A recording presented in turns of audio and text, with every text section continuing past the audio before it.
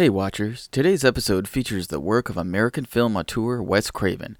With its eccentric visual style and creative storytelling, this film also showcases the legendary comedic talent of Bill Murray. Returning also is special guest indie filmmaker Alden Olmsted. So put on your red beanie and a Speedo and get ready for a deep dive into 2004's comedy drama, The Life Aquatic with Steve Zissou. By the way, do you guys know how to say the one musician's name who does all the David Bowie songs? Sue Jorge. Okay. Yeah. I had to look it up. I was literally trying to look that up like as we were all connecting, and I was like, right. Like I didn't want to butcher that name just because like I know. Yeah. I know. It's so cool.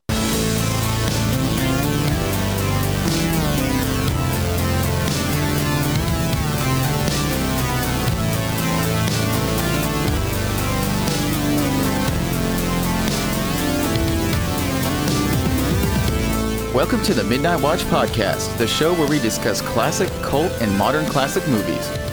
We're your hosts, Jeremy and Josh Baruto, and we review movies that are at least 10 years old. Fair warning, we're big on spoilers here, straight from the get-go. We rate these movies in 4 categories. Number 1, the level of impact and success it had when it was released. Number 2, how relevant is it today?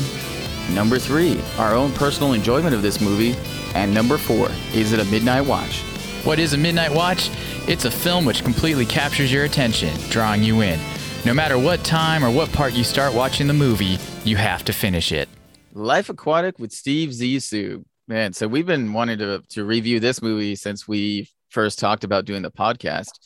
And we were gotta do it, and then we kept putting it off, and then Josh, I think you and Alden were talking about it, and then Alden, you wanted to jump on it, so then we waited until you were available this time. I think so. I was off trying to find my own leopard shark. Yeah. Right. And then it was like, hey, let's talk about The Life Aquatic. Right. It worked out great. Well, thanks for coming back for the second run for this show. So, I mean, that's awesome. I'm excited for us to dive into this. Yeah. So right now, I can go through a few notes, and then we can do the synopsis, and then just dive right into the deep side of the sea, if that sounds good. Okay. Yeah. This is directed by Wes Anderson. The screenplay is by Wes Anderson and Noah Baumbach.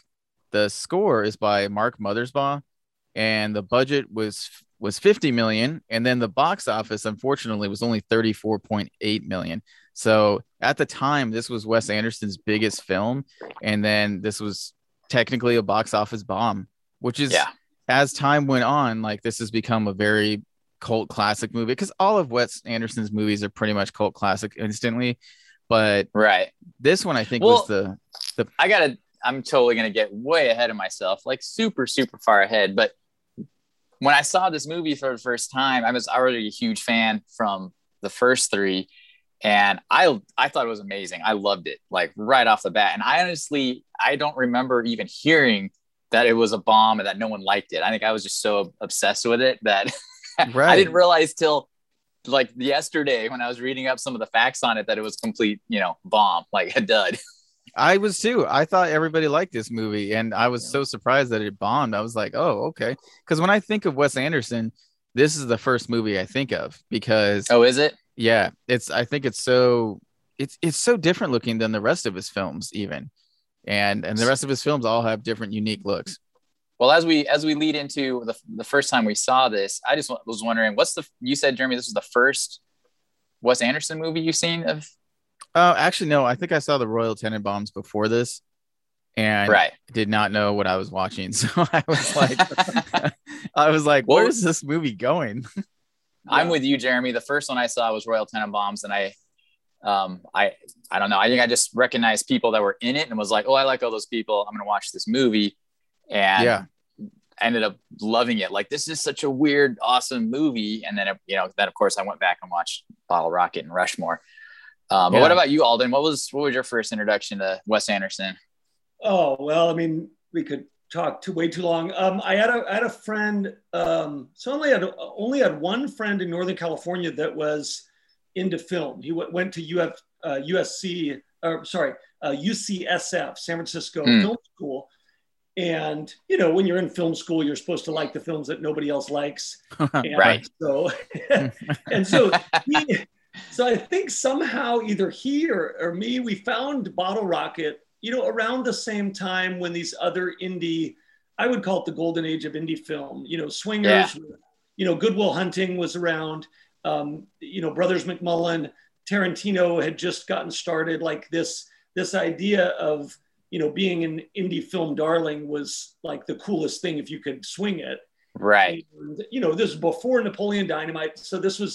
So yeah, we found Bottle Rocket and we did not love it. I mean, we just thought, what the heck is this? It's barely even a movie. Like barely even anything happens. But then we watched it a second time and we started to notice the little tiny nuances of Owen's character and Luke's character. And then we just became like all hands on deck, like, well, no pun intended with Zissou, but I mean, we got so into Bottle Rocket, we loved it. And then when everyone came out, when Rushmore came out, it was just, I mean, I could talk way too long about Rushmore, but I do remember, and it relates to Zissou, to Life Aquatic.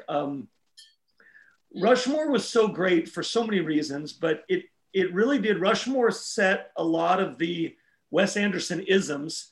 Absolutely. It set them in place, and then we see them, in each. But the other thing it did is let's just be honest, it relaunched Bill Murray's career. Mm-hmm. Definitely, yes. I mean, when we were in the theater. I don't remember what movie, but I remember when Bill Murray walks on that high dive with the Budweiser shorts and the sun. I remember going, dude, Bill Murray's pretty cool, and that's all I thought as a fan, But then, because that was before he won the Oscar for Lost in Translation, or nominated, I can't remember. Yeah. And then he got on everyone's radar. But I think it was Wes Anderson that gave him a resurgence. And then obviously he got to do many more movies after that. But the only thing I will say is I do think I fell in love with Bill Murray's character in Rushmore so much that the Life Aquatic, at least a little bit of a downer from the Rushmore, is so much fun. Oh yeah. I get that. But that's just as the character. But yes, first time I became a fan of Bottle Rocket. We watched all of them. I liked Tenenbaums. I thought Tenenbaums was a little more compartmentalized. Whereas Life Aquatic it is a little bit long. I will admit that, but you get to enjoy the whole journey. And it's a total, it's a straight up adventure from, it's a squad, they squad up. We have this mission, let's go. And then, hijinks ensue. And then, there's this kind of moral of a story even at the end. And so, it definitely was more of a linear story compared to Tenenbaums. Yeah, I could see that. It's the voyage of the Dawn Treader versus, Right. Yeah, it's kind of funny though. So when I saw Royal Tenenbaums, I actually started watching it because I saw Ben Stiller was in it. So I was like, oh, I like Ben Stiller. He's funny. And I'm watching the movie and he is not funny in the movie. And I'm just like, what the heck's going on? This is a weird movie. And so I've only seen that movie once. So I just found it on DVD at a thrift shop for a couple bucks. So I was like, okay, I'm really excited about rewatching that. But yeah, Rushmore is actually, I think, the second Wes Anderson movie I saw. And that's the movie I really liked, Rushmore. So, which I think that when I actually saw this movie, it was probably in like 2010, honestly. So it was like way past that's probably why I didn't hear that the movie bombed at all. Yeah, I remember seeing stuff about it, but I remember the trailer specifically. The trailer was cut really well for this movie. You're right. Yes, the trailer was cut really well. And I think the only criticism, I don't know what order you guys have your questions, but I think this is one of those where the music is so crazy strong. Yeah. Yes. And the visuals are so amazingly strong that I don't want to say it's easy to cut a trailer, but it lends itself to the look of a fun trailer. And the fact is, the movie is a little bit long, and it's got some moments that are kind of maybe could drag a little bit. I think it could have a few minutes less, but I agree. I think once Jeff Goldblum enters, I think the rest of it is crazy strong from at that moment. Yes. And you realize how important it is with story structure that you need a good villain. And even though he's not, you know, they don't get in a fist fight. Right. He's such a good nemesis for him. Yes. That you realize you sit up and you start going, oh, well, now we're going to be interesting because Jeff Goldblum he's just a loon. And he's going to start talking about, well, you know, with the math and the thing, the Hennessy, he's just going to start going crazy. And you want to see that. And I don't know, I do think there's plenty of directors we could talk about who had a little bit of a rise to success, and then they were given a larger budget than maybe they needed. I think I think Wes Anderson is perfectly suited for a lower budget. I mean, I know his sets are crazy. They cost a lot of money. Right.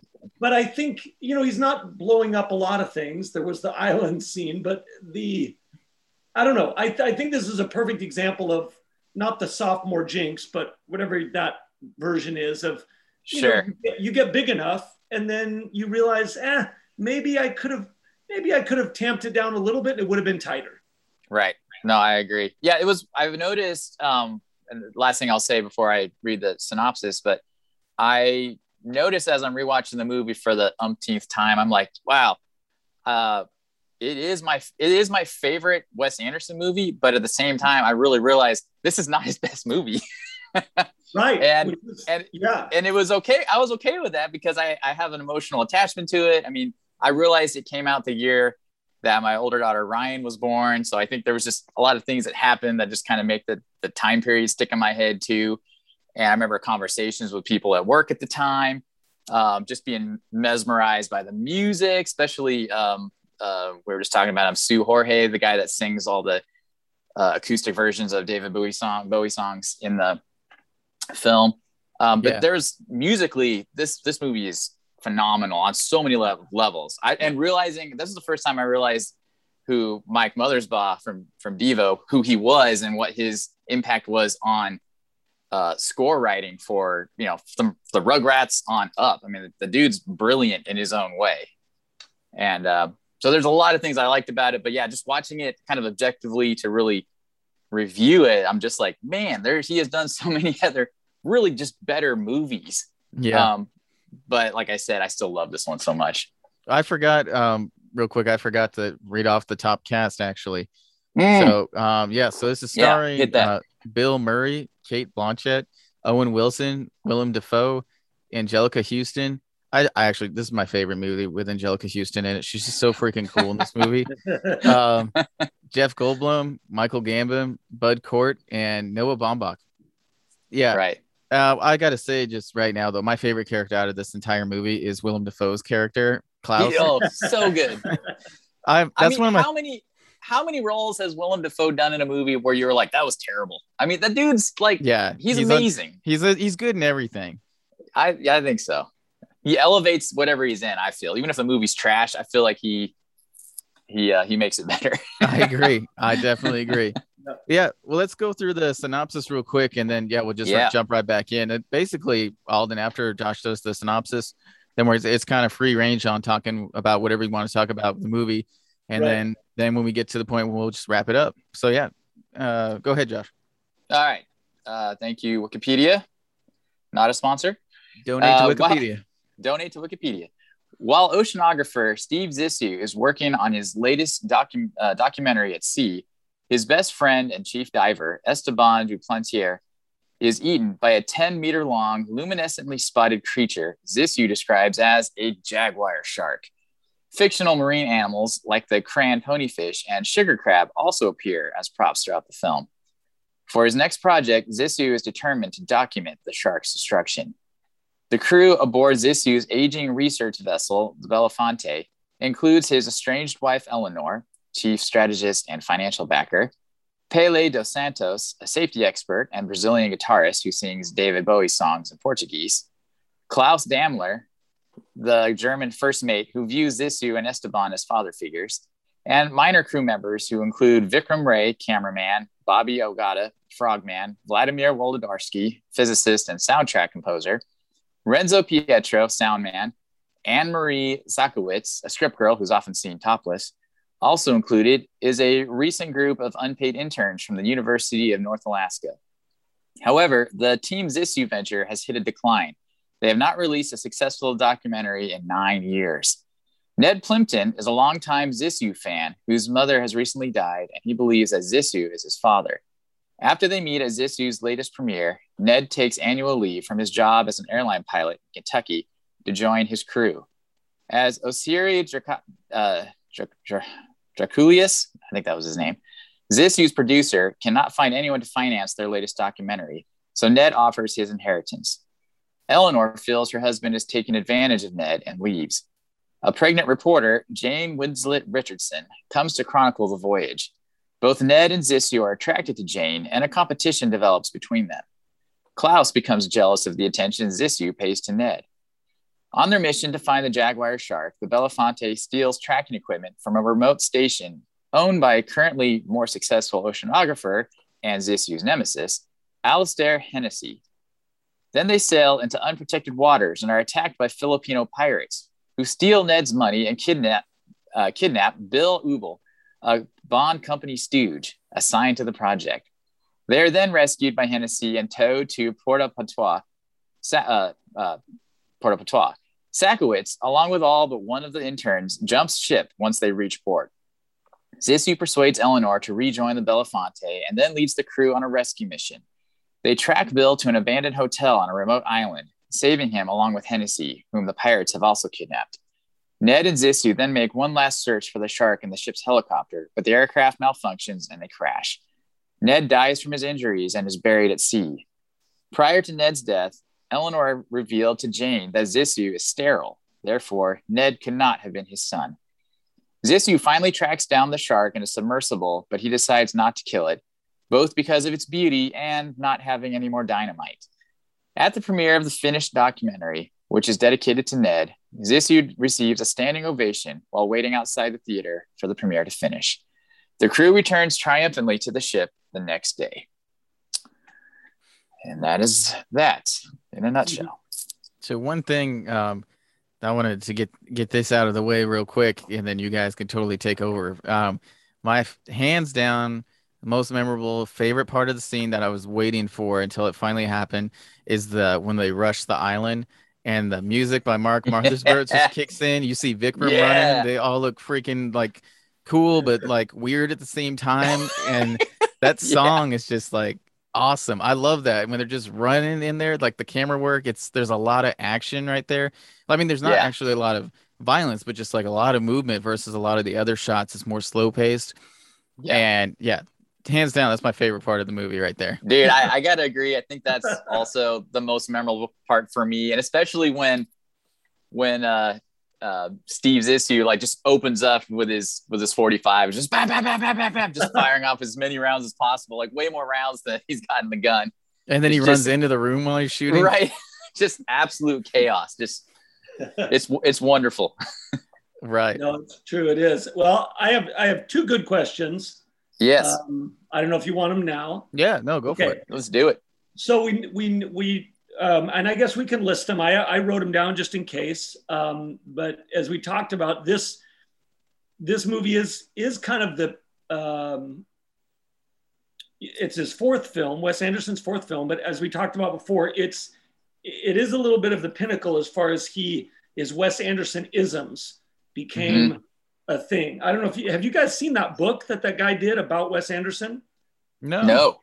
If you're ever at a Barnes & Noble, it sounds like I'm talking about the old days, but if you're ever at a Barnes & Noble, I mean, this thing is like, I don't even know anyone, even Tom Petty, who I love. I don't know if I could make a book this thick, but it's like 3 or 4 inches thick, and it's crazy. It's probably like 16 pounds, and it's all about Wes Anderson. Every movie, visual style, it's thick, like magazine quality. It's just a crazy love book. Wow. Like a heavy, like coffee table book. Yeah. It's a huge coffee table worship Wes Anderson book. But, it's clear that Bottle Rocket, there's a few of the isms that he started. Rushmore, he started them more. Royal Tenenbaums and Life Aquatic, I think he really got his stride. Yes. So the first question is, of the Wes Anderson isms, and I'm going to list them real quickly here, just a few of them. After I'm done listing them, you tell me which one is your favorite in Life Aquatic. Sure. Okay. Sounds good. Yeah. So number one is got to be the strong visual element, and I think Life Aquatic wins hands down as far as the color palette is so.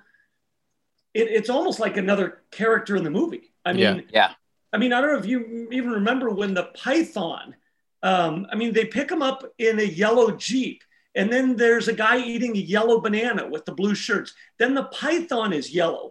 Everything, I mean, he is like religiously adhered to this color palette of the red and the blue hat and then the yellow. Like they're primary colors, but they're a pastel, like a different version of the primary. But anyway. Yeah. So the strong visuals are definitely Wes Anderson-ism. We saw it in the Grand Budapest Hotel.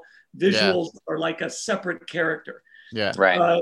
Number two is the smooth dolly shots, you know, that you get where there's multiple, you know, like a cutaway of a room. Yeah, the cross-section shots. Yeah.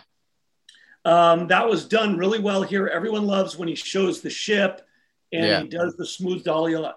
When he does the ship cutaways, at some point it almost looks like a little model boat in a bathtub, which is almost more fun. But he did that a little bit in Bottle Rocket too. He does do the fun diagrams. He loves having a fun diagram, and then he cuts to, so he shows someone drawing it, then he cuts to the diagram filling the screen, not the normal shot of like somebody's hand drawing it. He just cuts to you seeing a little bit Napoleon Dynamite-ish, and then you see the hand circle something silly. The other one is he does this where there's like in the foreground is a very iconic shot of like a person, and then in the background there's almost more going on in the background that leads your eye to almost not even pay attention to the large head that's like right here. Right. And then the last one that I wrote down was he does do the transition from regular frame rate into a high frame rate, slow motion. He does it on the island. He does it. I still think in Rushmore this was done better, but of the Wes Anderson isms, what is your, I think Jeremy already said the one on the island that was his favorite, but what's your favorite Wes Anderson ism that was exploited in, or that we can see an example of in Life Aquatic? Well, I really like the color palette, like you were saying, like that's very vivid in this movie and is definitely a character. Because like I wrote down, you could pause this movie at almost any time and it would just be a picture you could put up on the wall and it would be pretty awesome. But I also like, I don't know if this is an ism too, but like where he's got somebody framed in the middle and they do something. And like, for example, the one they have Kate Blanchett, she turns and waves and then the camera pulls way back and it pulls past a bunch of different people. And so like, you didn't realize he was so zoomed in, like 200 feet away. Right. Yeah. So I like that a lot too. No, that's an ism. I mean, you know what? He does that more in like Moonrise Kingdom, I think, but yeah. No, that's a good one. Good one. I think for me, his sets are amazing. Those old school soundstage style sets that he does, and like you were just talking about in particular, the cross section view of the ship and the different rooms, and the slow pan through each room as he's describing what everything is. So I think that is, I mean, it's hard to say if it's my favorite, but I love it so much, and it is definitely one of those things that I think about when I think of Steve Zissou. But I do got to say the slow frame rate. Kind of rabbit trailing here a little bit, but in Darjeeling Limited, I think it was his next movie. Yeah. The train one in India, the scene at the beginning where they're running for the train and they're running along the platform and like, oh my gosh, like it's just beautiful. And then watching Adrian Brody and all of his lanky glory just kind of flowing like an Afghan hound, you know, or a giraffe running in slow motion while his clothes are flapping and everything. It's just, but yeah, that is definitely a major ism of his as well. You're right. Yeah, no, that's a good one. I think for me, the favorite one, and I think it lends itself to this one just because it's made to be like a doc within a movie of, I think that having somebody standing in the foreground and then the text comes on the screen and then, and then there's something totally crazy going on in the background. Yes. I just think it feels like the one thing I wrote down that is interesting is, and like I sent you that picture when I got to go to Monaco and I got to see Jacques Cousteau's little yellow submarine. Yeah. And it's so strange that I don't know a lot of directors that would be able to make a movie like this without people accusing him of making fun of an iconic character and an iconic human like Jacques Cousteau is a beloved marine biologist. Yeah.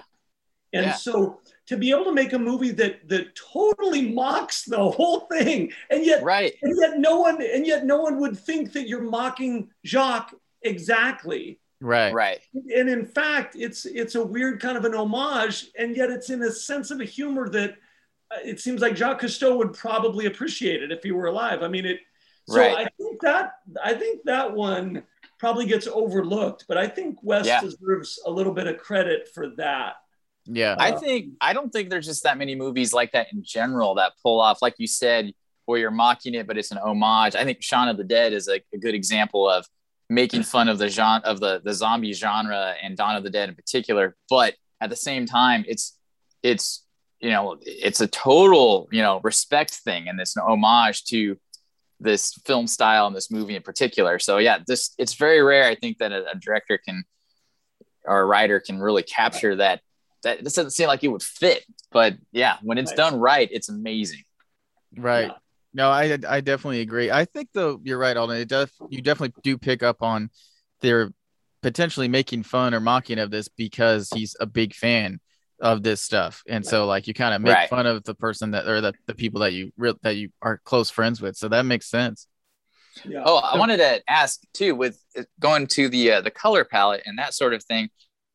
Did you guys get kind of a vibe as I was watching the movie? It kept kind of popping in my head, and then especially when the culmination of them all in the submersible at the end of the movie, down under, looking at the jaguar shark. But I was totally getting that Beatles animated movie, Yellow Submarine, and it just felt like, was there some homage towards that a little bit, even just because of the psychedelic colors and. It's a Yellow Submarine. I know it's Jacques Cousteau, but that made me think of that. I never really thought of that before. I didn't know if that was intentional or if that was just me. Well, I know that Mark Mothersbaugh got into music because of the Beatles.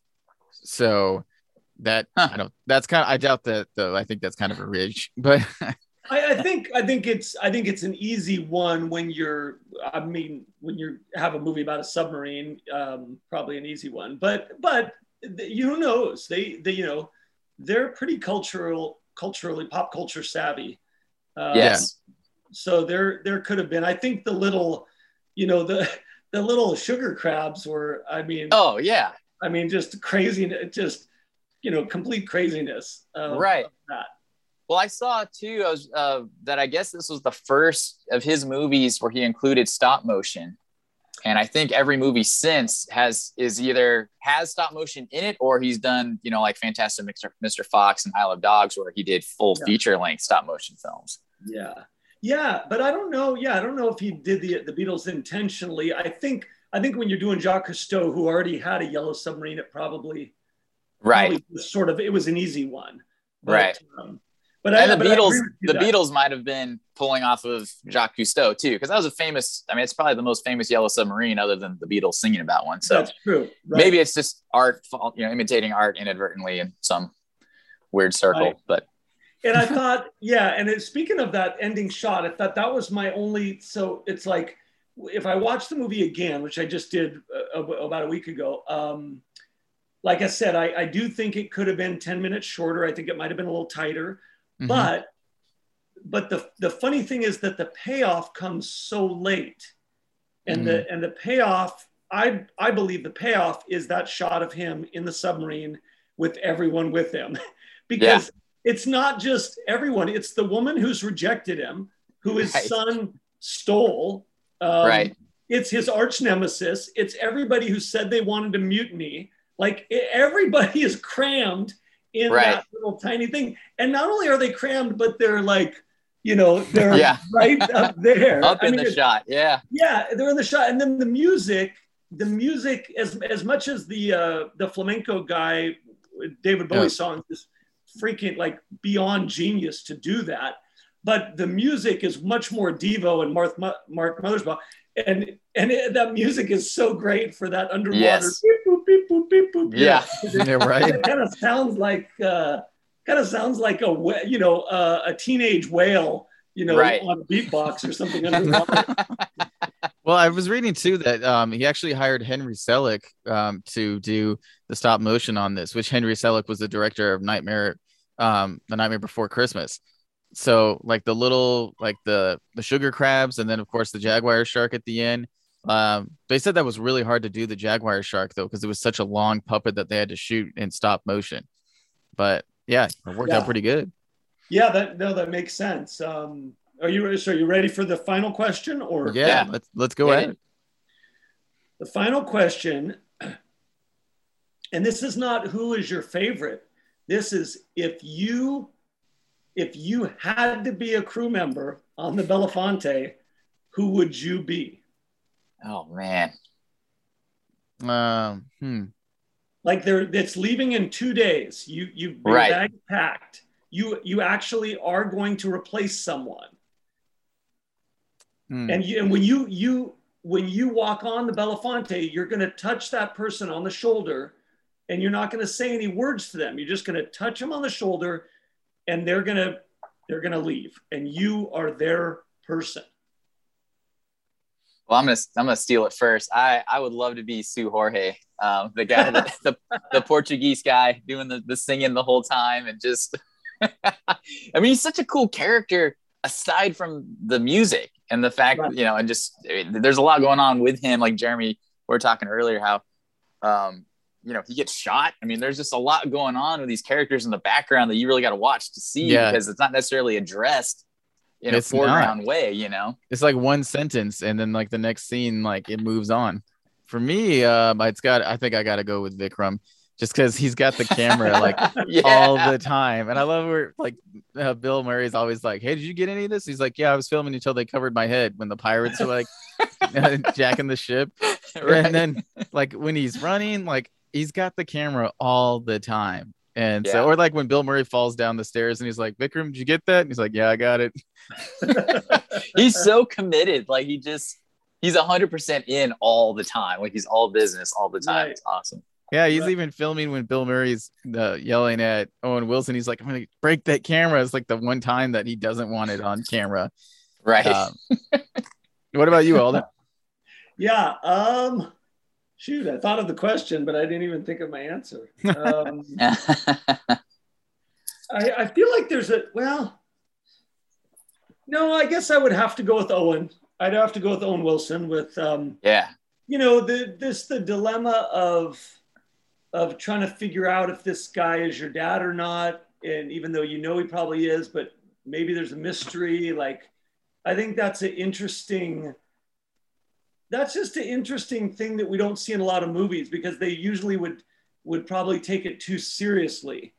And so then the writer would think, well, I have to have a legitimate answer. But Wes Anderson knows, and we can talk about the Noah Baumbach part of it too, that they wrote it together, but he knows that he doesn't necessarily need the most satisfying answer. No. I don't know if you guys are familiar with Noah. We can do one of his movies later, but he... I've only seen 2 of his movies. I've seen The Squid and the Whale, and then Margot and the Wedding. Okay. I never saw Kicking and Screaming, and I need to rewatch them, honestly, because I didn't get it when I was watching it. I didn't get that it was an indie film. I like his earlier stuff up until the one he did with Adam Driver and Ben Stiller, where he's the screenwriter or whatever. Was it screenwriter or? Yeah, was it called The Way We Were? Something like, I think that's what it was. Something like that. I really only liked his work up through there. I didn't really care for his, I haven't seen the Wedding Story one or the new one that was on Netflix. I I don't know. All I've heard from people is that it really is very real life, and I'm like, I don't It's really hard want to to watch that. Are you talking about Marriage Story? Marriage Story, No, yeah. that's right. It's a little hard to watch. I actually had to. I grew up in a divorced home. I actually couldn't watch when they were arguing. It was It was too real. It was honestly right. Just... And maybe that's the genius of him. But I loved his earlier stuff for sure. So have you seen Kicking and Screaming? That's the one I can't remember for some reason. Like I know the title, I know the premise and everything. I just can't remember. Okay. It was because when I saw Squid and the Whale, I went nuts and tried to watch like everything I could find from him. So I think I kind of binged hard and might have blurred over. Kicking and Screaming gets overlooked by so many people, it's got a lot of language, a lot of F-bombs, but it's there's two things that it does amazingly. It captures the feeling of the first year after you graduate from college and what the hell are you supposed to do with your life. Right. It captures that great. And it's just amazing dialogue. It's like a dialogue study. Like if I were teaching a screenwriting class, you could do a whole week or a whole 2-3 weeks just on the dialogue of Kicking and Screaming. Wow. It's just so sharp. It's so sharp and witty and like aware of itself. Like it's just, so there's a couple lines that I think would not have been in there if not for Noah, because Noah Baumbach he's not our most amazing directors. Right. But what he is he's a good character study with a limited number of characters and he's crazy good with dialogue. And right.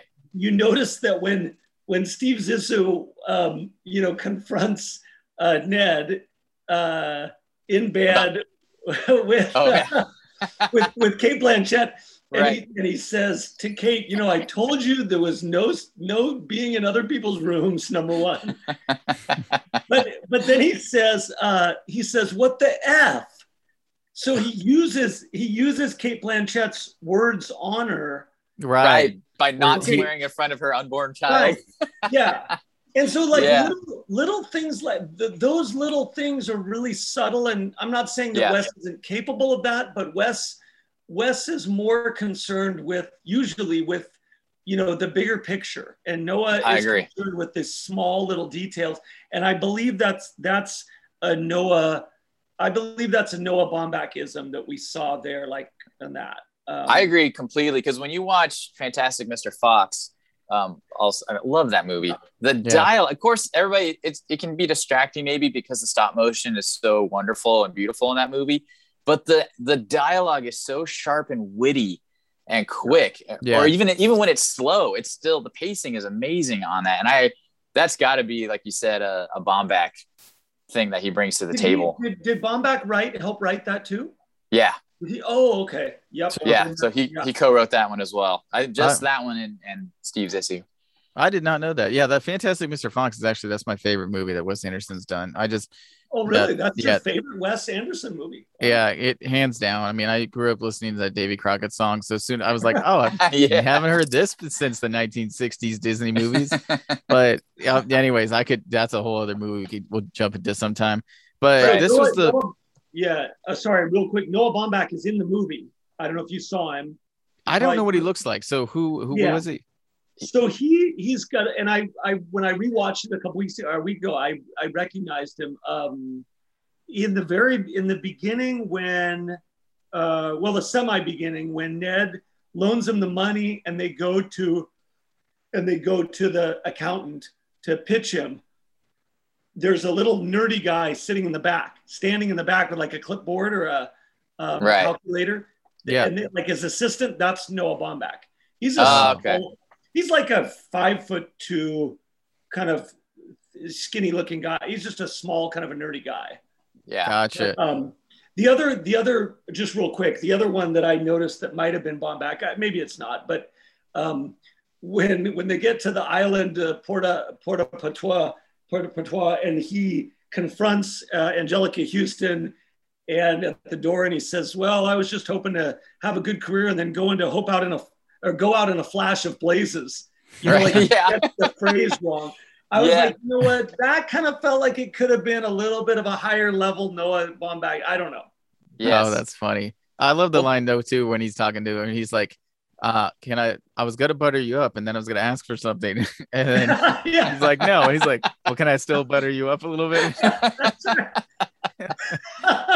Yeah. No, that's so good. Who knows? That could have been one of them or both of them too. I do. Yeah, you're right. That I'm gonna go rewatch a lot of Wes Anderson's other films, but this was the first one I believe that Owen Wilson did not co-write with him because Owen Wilson's career was taking off, and so he wasn't available to help write the screenplay, which is why he worked with Noah on this one, I believe.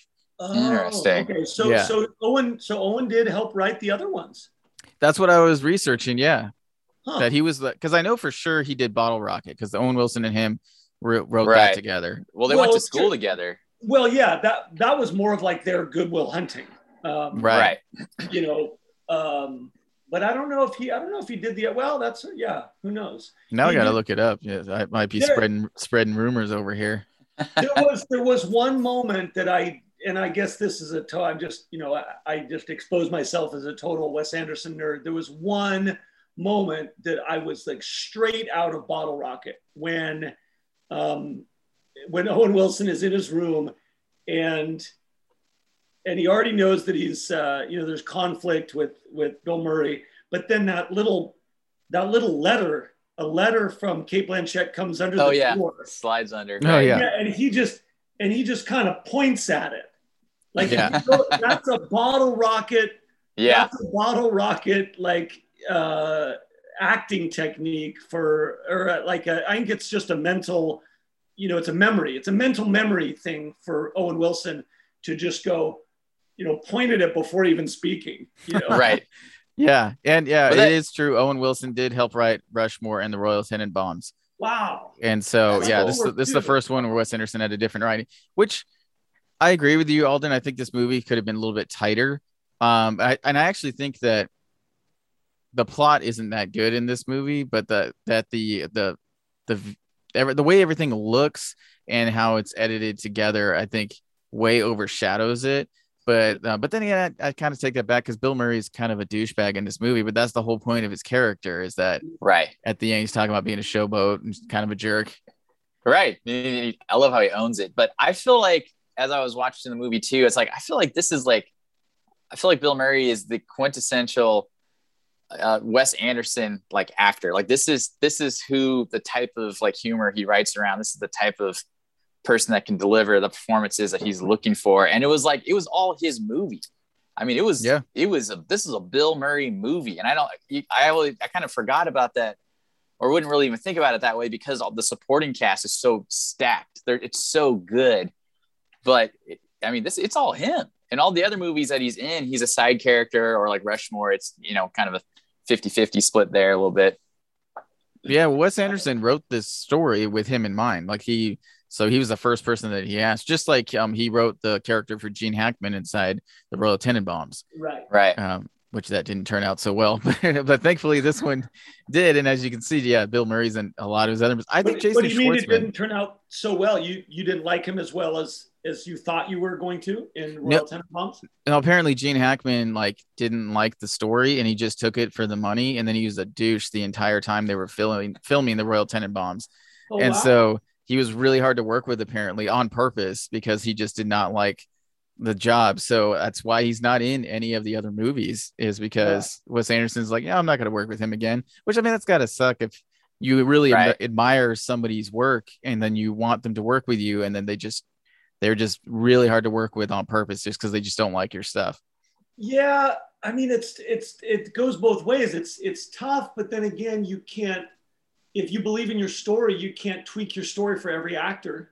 That's true. Right. So you got to kind of you got to know that if you're going to do this over the course of a lifetime and you're going to end up with, I don't know, 5 or 10 films or 15, whatever. But I mean, the average, the writer director people usually end up with less films, but let's say you're going to end up with between 7 and 12 films over the course of your life. I think Tarantino's at 9 or 10. I think he's at 9 because he said he wanted to quit at 10 or something like that. Right. That's right. So you're going to have some some that are more hits and more misses. That's a good point. Tenenbaums is a different thing. For some reason, I still think Rushmore, there's something about it that's so fresh and so tight, the way it's edited, that I just love it. I just watch it. It's the midnight watch. I could watch Rushmore.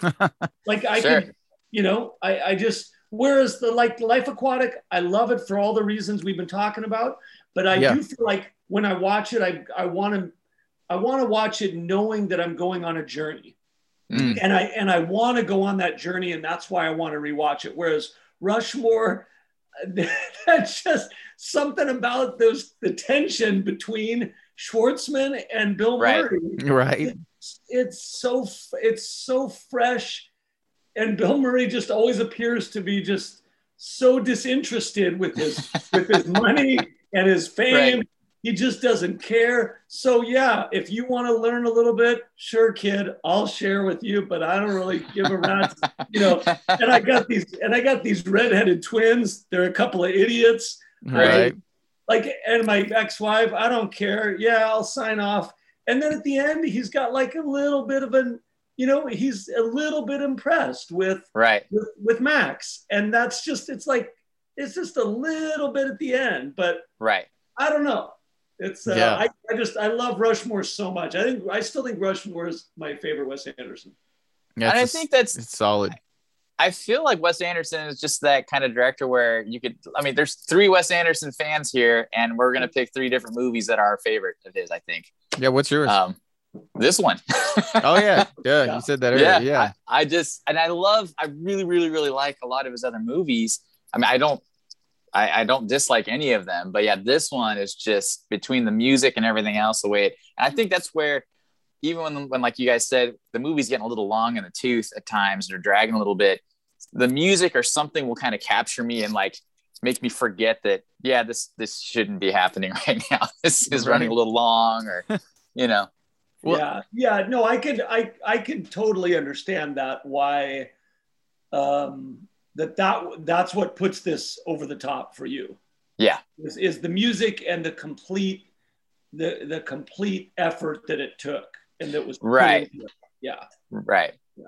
Yeah. And I like what you said, Alden, about how Rushmore, there's like that little glimpse of humanity or something from Bill Murray at the end of the movie. There's like a little bit of here's a little nugget of truth to the story, or the moral of the story. And I think a lot of his movies have that, where maybe the greater picture is unresolved, like the whole Ned finding, oh, you're not really my father. Well, I mean, he doesn't know that before he dies necessarily, but that's just kind of comes out. It's like, it's not a perfect way to wrap that up. But then you do get that little nugget of Bill Murray, realizing, Steve Zissou realizing that, I am a jerk.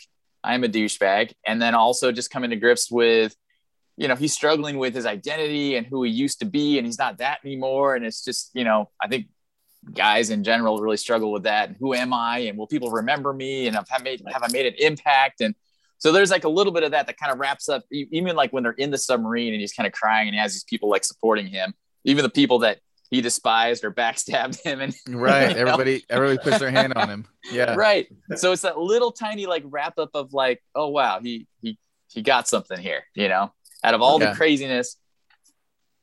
Well, he got that human connection. I think it was just something that he lost for a while in the well, like anytime they bring up Esteban, he's like ready to fight somebody. And I think that's just because that's the one thing that actually gets to him above everything else, which is pretty interesting. Yeah. So, well, I think it's about time to wrap it up. So we got final thoughts before we go into our rankings.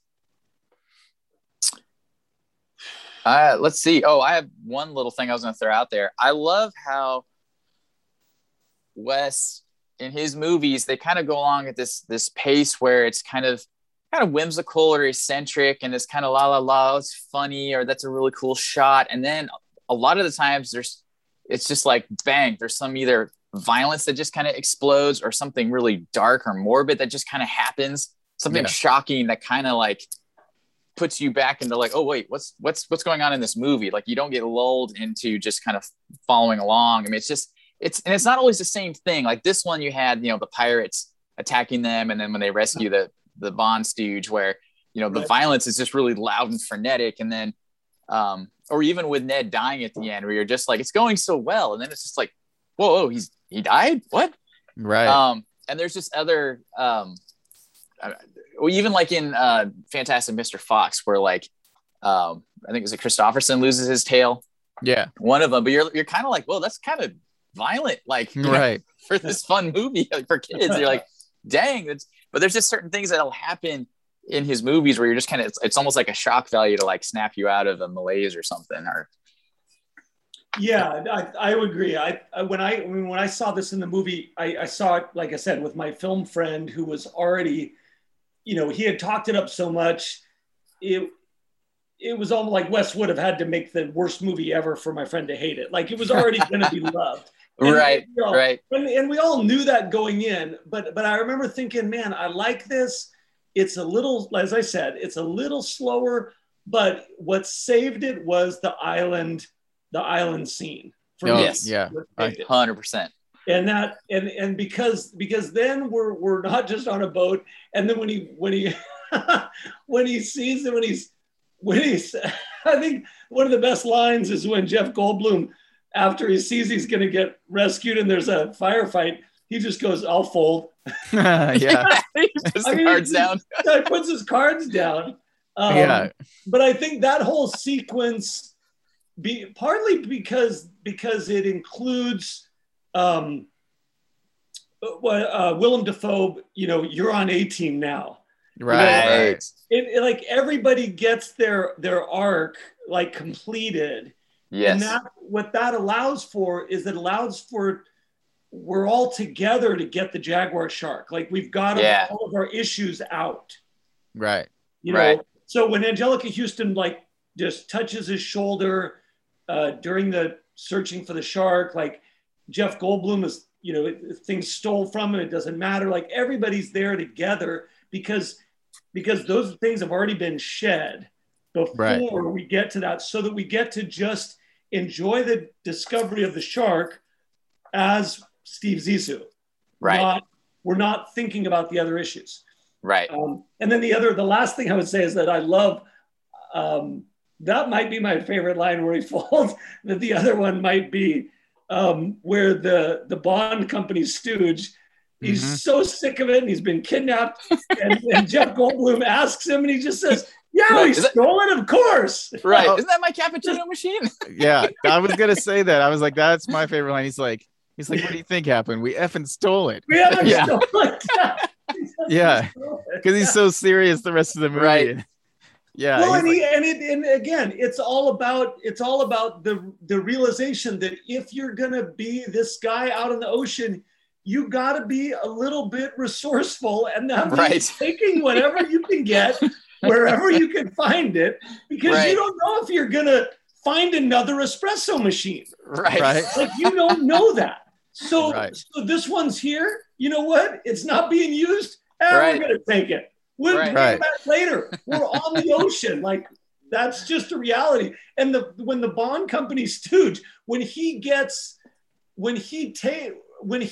agrees with Zissou on that moment, you don't really realize it, but you kind of give a subconscious like a relief, like, oh, everyone understands this is the kind of craziness that you have to accept. Yeah, and if you're going to lead a journey to find the stupid jaguar shark, you better accept that you might have to steal some guy's espresso machine. Right. Yeah. It was like an ultimate bonding moment too. It was amazing. And then right after that, when Jeff Goldblum pulls him aside and he's like, "Hey," he's all, "We were terrible husbands." And it's just the acknowledgement and just that bonding that happened out of that super chaotic, experience. Right. Yeah. No, absolutely. Yeah, I agree with you, Alden, about like the island movie. I think because before that, I felt like it was kind of floundering because like I was enjoying it, but it's like, where's this movie going?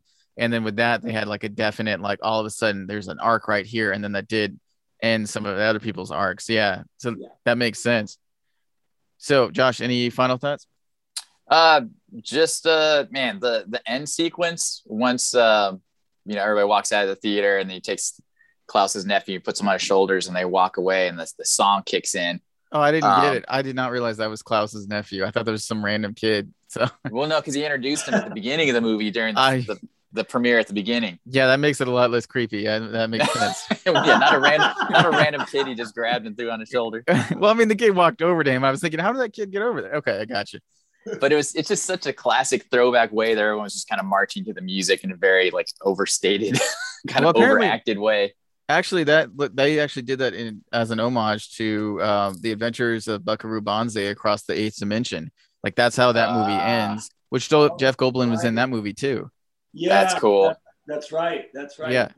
Yeah. Oh, that's funny. I totally forgot. There's a lot of movies that pay an homage to that specific film, which is funny. Like I realized I was like, I haven't seen that movie actually. Like I need to watch it because it's just one of those crazy weird 80s movies that it's like if you're in the film, you've heard of it, you know what it is, but whether or not you've seen it or not. But anyways, I love how that song kicks in and then how it immediately, as soon as it finishes, there's the reprise of Sue Jorge doing it, but just sitting on the stage, just playing his classical guitar. And it was cool already. And then it just got cooler with that. And then just the way he just walks out and flips the chair around. It's just super classy. And it's just, and it plays all the way through the credits, which I feel like at the time you didn't see that as often to where there'd be something going on maybe during the entire credits of a movie.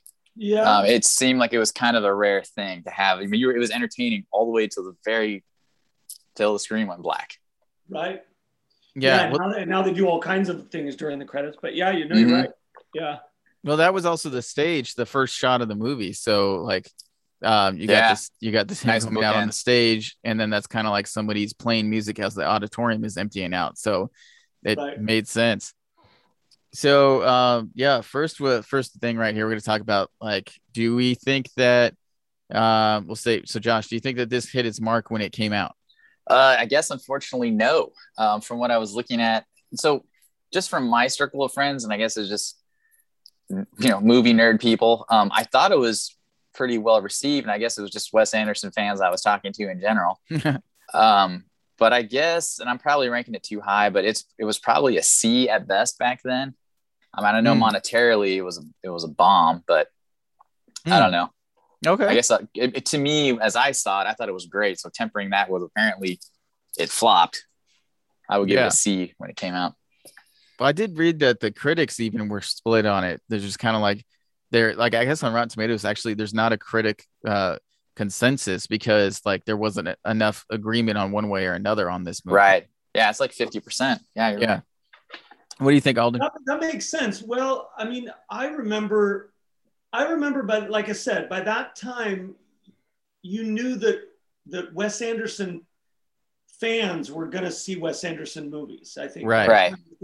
So I think that any critics at the time, I don't remember exactly, but I feel like Wes Anderson fans would dismiss them as, well, you don't get Wes Anderson. So that's fine because you missed the point. Yeah, if you're looking for like a fast-paced movie, you came to the wrong thing.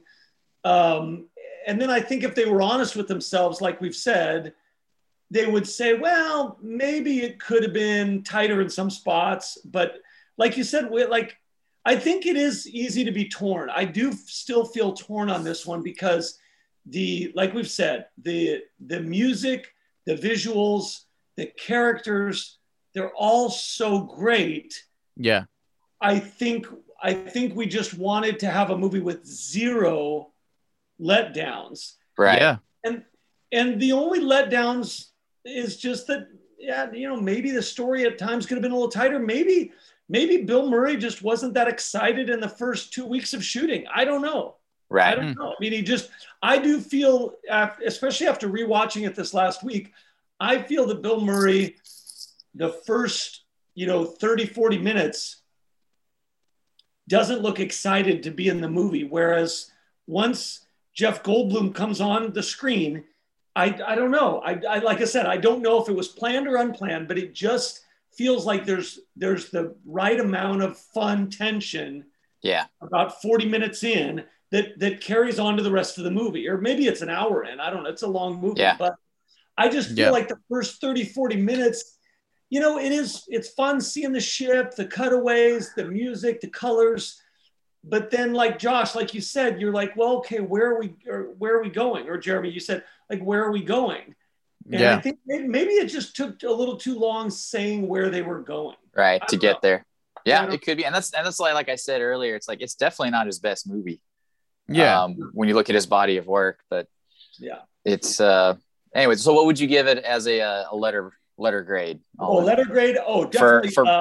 I would give it for relevance for when it came out, relevance when it released. When it came out, I do remember liking it, but I remember walking out thinking I wanted to like it more than I actually liked it. Okay. So, like I said, there are different parts of it. They're very memorable. The characters are great. Willem Dafoe is such a unique role for him because he's normally such a crazy, weird guy in his movies that to play a sensitive guy is interesting. But I would give it a solid B-. I would give it overall. Overall. Gotcha. For me, I think when it first coming out, I think I got to give it a D just because. Wow. The reason I'm saying that is like $50 million budget, not including advertisement, and then it only made 34 million back, so it lost money. Like it's not a huge box office bomb, as in like 300 million, and it only made 150 million, but it failed. And so I do think that this movie, this goes right into my next thing. So I want to give it a D. And so the next question, as far as relevance when it was released, I think I want to give it a D because I feel like it was the type of, like you were saying, that sophomore curse sort of thing where he got a bigger budget and he might have gone for something and then it just didn't quite hit it. And that resonates with me, what you said about, I don't want to find flaws with this movie. I really want to like this movie 100%. But there are flaws there. And I can do my letter grades for, is it still relevant today? I think definitely it has moved up dramatically. I'm going to give it a B for relevance because it is such a unique Wes Anderson film, and not also in his career. I think him coming up and then that kind of helped stabilize him, and he's been able to do other stuff now. I feel like he found himself more in that on how he likes to do movies from then on. But so I'd give it a B for relevancy for today because anybody who likes a Wes Anderson movie clearly knows this movie. So and anybody who likes indie films in general, this is a big budget indie film. Right. Yeah, I would. And I agree. I also had written down, I give it a B for relevance today. Cause I know cult following wise, it really gained speed from when it released till now. I think people kind of figured, especially I should say the non Wes Anderson fans. Right. I think maybe slowly figured out, oh, this is what this is. And maybe they went back and watched some of his other stuff or saw some of his newer stuff and then went back and then kind of got it. But it has more of a cult following now than it did. So yeah, I think a B. I think that for relevancy today. I think it's easier to get into though also than like the Tenenbaums or even like Rushmore or Bottle Rocket, just basically based off of looks alone. Like you see pictures from this and you're like, what is that? I might want to watch that. So I think it's easier to kind of get into some of his other movies, even though we all agree it's not his best film. But that's true. I would. Do you do this every time where you ask the grade when it came out and the grade now? Yeah. So we do like, did it hit its mark when it first came out? Like I like to use the example of Blade Runner. Blade Runner bombed when it came out. Everybody hated it apparently, and now it's considered like one of the greatest sci-fi movies ever made. So when it came out, it totally missed its mark. But is it relevant today? It's like 100%. Like it's one of those movies that you looked at as like a turning point in sci-fi movies. So that's why I wanted to have split things instead of overall. So we go. So what we do is did it hit its mark when it first came out? Is it relevant today? And then personal enjoyment, like how did you personally enjoy it? And then the fourth one, is it a midnight watch? So okay, so I would say, did it hit its mark when it came out? I have to say yes and no, because I have to say it did not hit its mark, but it did hit its mark for Wes Anderson fans. Right. Uh-huh. Yeah. That's why I gave it a C, because I feel like it was a passing grade. Yeah. Because it made this camp pretty happy, even though no one else really got it. Yeah, I mean, I feel like Porsche fans are very similar. There's a lot of Porsche vehicles that have come out that would say, did the mainstream connect with the Porsche 914 or the 944? And you would say maybe no, but did Porsche fans appreciate them? And you would have to say yes. So yeah, I would say definitely it did not hit its mark for the general public. Right. But relevance today, I would put it at I would have to, maybe I'm just a nicer, I don't know. I would put it at an A- for relevance today. Yeah. Cool. Because of all the stars that are in it, right, and the genius of using David Bowie songs in Portuguese. Like there's too much going on to give it a less than a pretty darn good grade after in retrospect. I think. I agree. Yeah.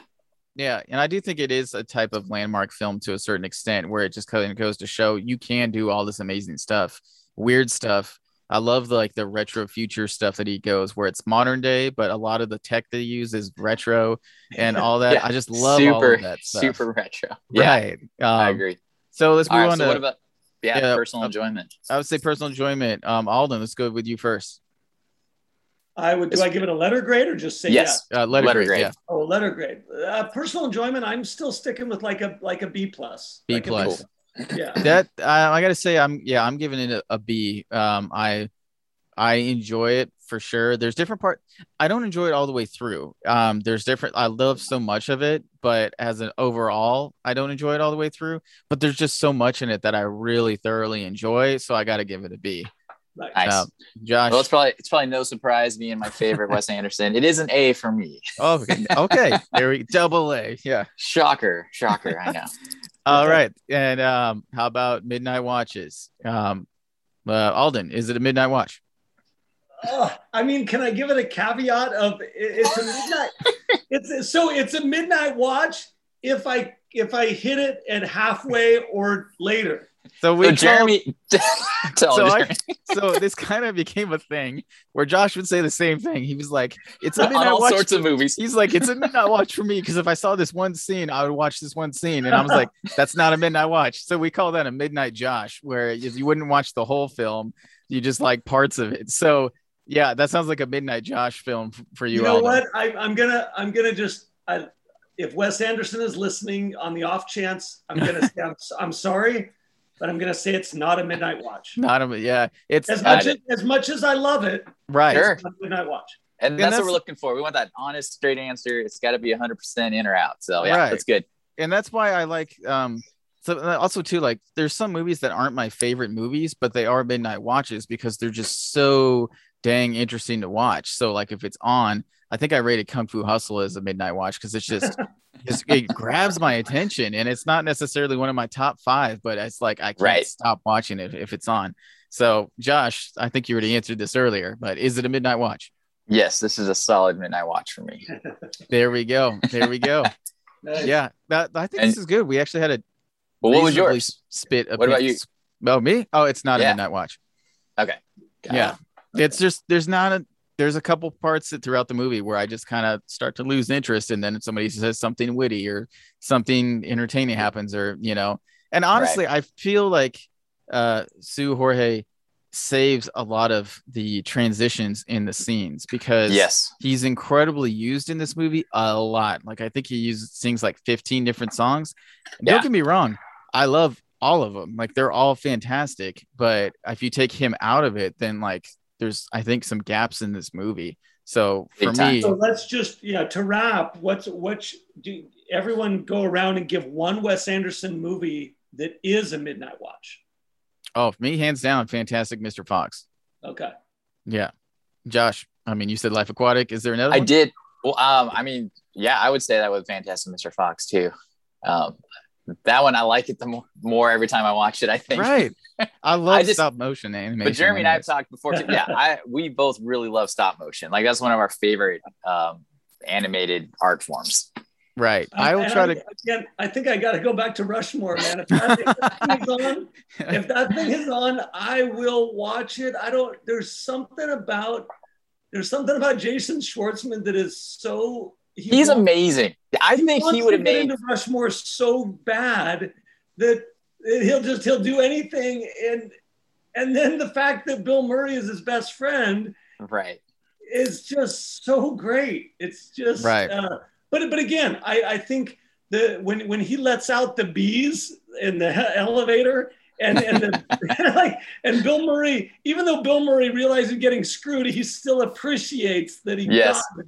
He's stuck in. Like I feel like that's where I first started to notice that film technique that Anderson does. And I think for me, Rushmore is a midnight watch. Absolutely. Well, I do feel like Schwartzman's kind of untouchable. Like he's just good in everything, and he plays Go ahead. I was gonna say, I think if there's one thing that would made Life Aquatic even better was if Schwartzman would have been in it as a major character, because he's phenomenal. Right, but I don't know where he would fit, because I don't know either. I just love him so much. I would just love to see him in there. I don't know where though. Right. Well, like Owen Wilson plays a character I feel like is very unlike Owen Wilson inside Life Aquatic. It's the first movie where he plays it super straight. He's not goofy at all. Yeah, and I like that a lot. So anyways, thank you, Alden, for being on the show this time. Like sincerely appreciate it. We got to do this again. Also, Alden, you for anyone out there who doesn't know, your book finally came out that you had been working on. I think we talked about it on the last episode we did with you back in February. Yes. Give us, there we go. A Virus Ate My Movie. It's called A Virus Ate My Movie, and we all can, I think, resonate with what happened in 2020, and a lot of things got put on hold. I had a documentary about a BMX company that I used to run, and everything was looking good, and I had a major theater showings actually set up, and they weren't even charging me to rent the theaters. They were going to give me a 50-50 box office split in Santa Monica, North Hollywood, Pasadena. There was a beer that got created with with my logo on it. I mean, it was rolling. And then I showed it on March 9th at a brewery in Livermore, California. Oh, wow. And I signed autographs on kids' hats. And then what happened on March 17th. Right. Yeah. Right. And the world ended. And everyone said, all the theaters said, well, we're not canceling. We're just postponing, but we know what happened. So anyway, I made a book about making a low budget film and starting a BMX bike company. And it's on Amazon. That's awesome. I definitely want to read that. That sounds extremely entertaining. And then we're about out of time, but you said you're working on a documentary now? Yeah, we're wrapping up a documentary on my dad's wheelchair nature trail in Nevada City, which is about an hour and 15 minutes from Sacramento, in between Sacramento and Lake Tahoe in Northern California. My dad utilized the old gold mining water ditches that were used for hydraulic gold mining. Yeah. When they were abandoned after World War II, all the gold mines shut down. My dad found them in the 70s and had met a woman in a wheelchair who asked him, if you ever find a level trail in the wilderness that I can use with my wheelchair, you got to let me know. And these water ditches are a very, even grade. They're about 5 feet wide. And as soon as my dad saw this land that included these ditches, he realized he had found that woman's dream. And he spent the next 10 years of his life developing it into what is now called the Independence Trail. And it's within the South Yuba River State Park. So the movie is called A Wild Independence. And we are entering into the Wild and Scenic Film Festival. Tomorrow at noon is the deadline. Oh, and sweet. The editor is editing you want to talk about a midnight watch? Let's talk about a midnight edit. We got an extension from the local film festival, and the extension on the extension ends tomorrow at noon. Oh, wow. So this is called the Wild and Scenic Film Festival. It's in January. I don't know why the deadline is way back here, but that's okay. So it's a documentary. It's only about 27 minutes because we want to make sure it gets on PBS. But the flumes are cut into the mountainside, and then anytime there's a creek or a canyon, they built these wooden trestles, and the wooden trestles burned a year ago in the lightning fires of August 19th, 2020. So, I went out there with CAL FIRE and with other people to film, and I was telling the camera guy, like, emotion is, my dad's wheelchair trail is burned. Maybe I'm supposed to be more emotional, but I just wasn't, because it wasn't like it was arson or something. It was just a lightning. Sure. I mean, right. It just happens. Right. Yeah. And thankfully, my dad, before he, when he was building the trail in the 80s, he was filming with I don't never know how to say it. It's a French name. It's a 16 millimeter camera, film camera, Buolet. Okay. But not a Bolex, but a Bolet film camera. And so we have amazing 16 millimeter footage. Oh, nice. sweet. Of people loading lumber. We tracked down the first guy who rolled across it on a wheelchair. And when they were testing it, he actually builds guitars in the Napa, cool. in the hills of Napa, California. I've kept in touch with him. So, I mean, we've got crazy good footage. And I did a little bit of acting in it, but we got crazy drone footage. I mean, beautiful shots. So that's awesome. The nonprofit that manages the trail, the challenging part is that the trail is within a California state park, the South Yuba River State Park, but the most expensive portion to rebuild is actually managed by a nonprofit. Wow. So they're not eligible for FEMA grants. They're not eligible for all this money.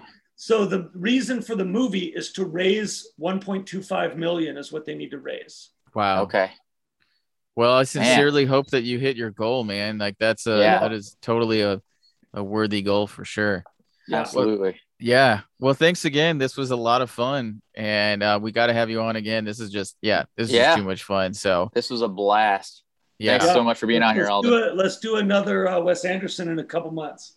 Sounds good, man. Sounds good. It's a date. Right. Well, that about wraps up today's episode. If you want to check out this movie, we rented it on Amazon Prime. Special thanks to our sound producer, Jake Colvin. And if you had as much fun as we did on this episode, we'd love it if you shared it with your family, friends, enemies, or anyone that you think that would like it. Please subscribe, rate, and review our podcast found on Apple, Spotify, YouTube, and many other platforms. Pretty much just throw our name out there. We're on pretty much anything. Also, we'd love if you visited our Instagram page. That's the main way that you can reach us.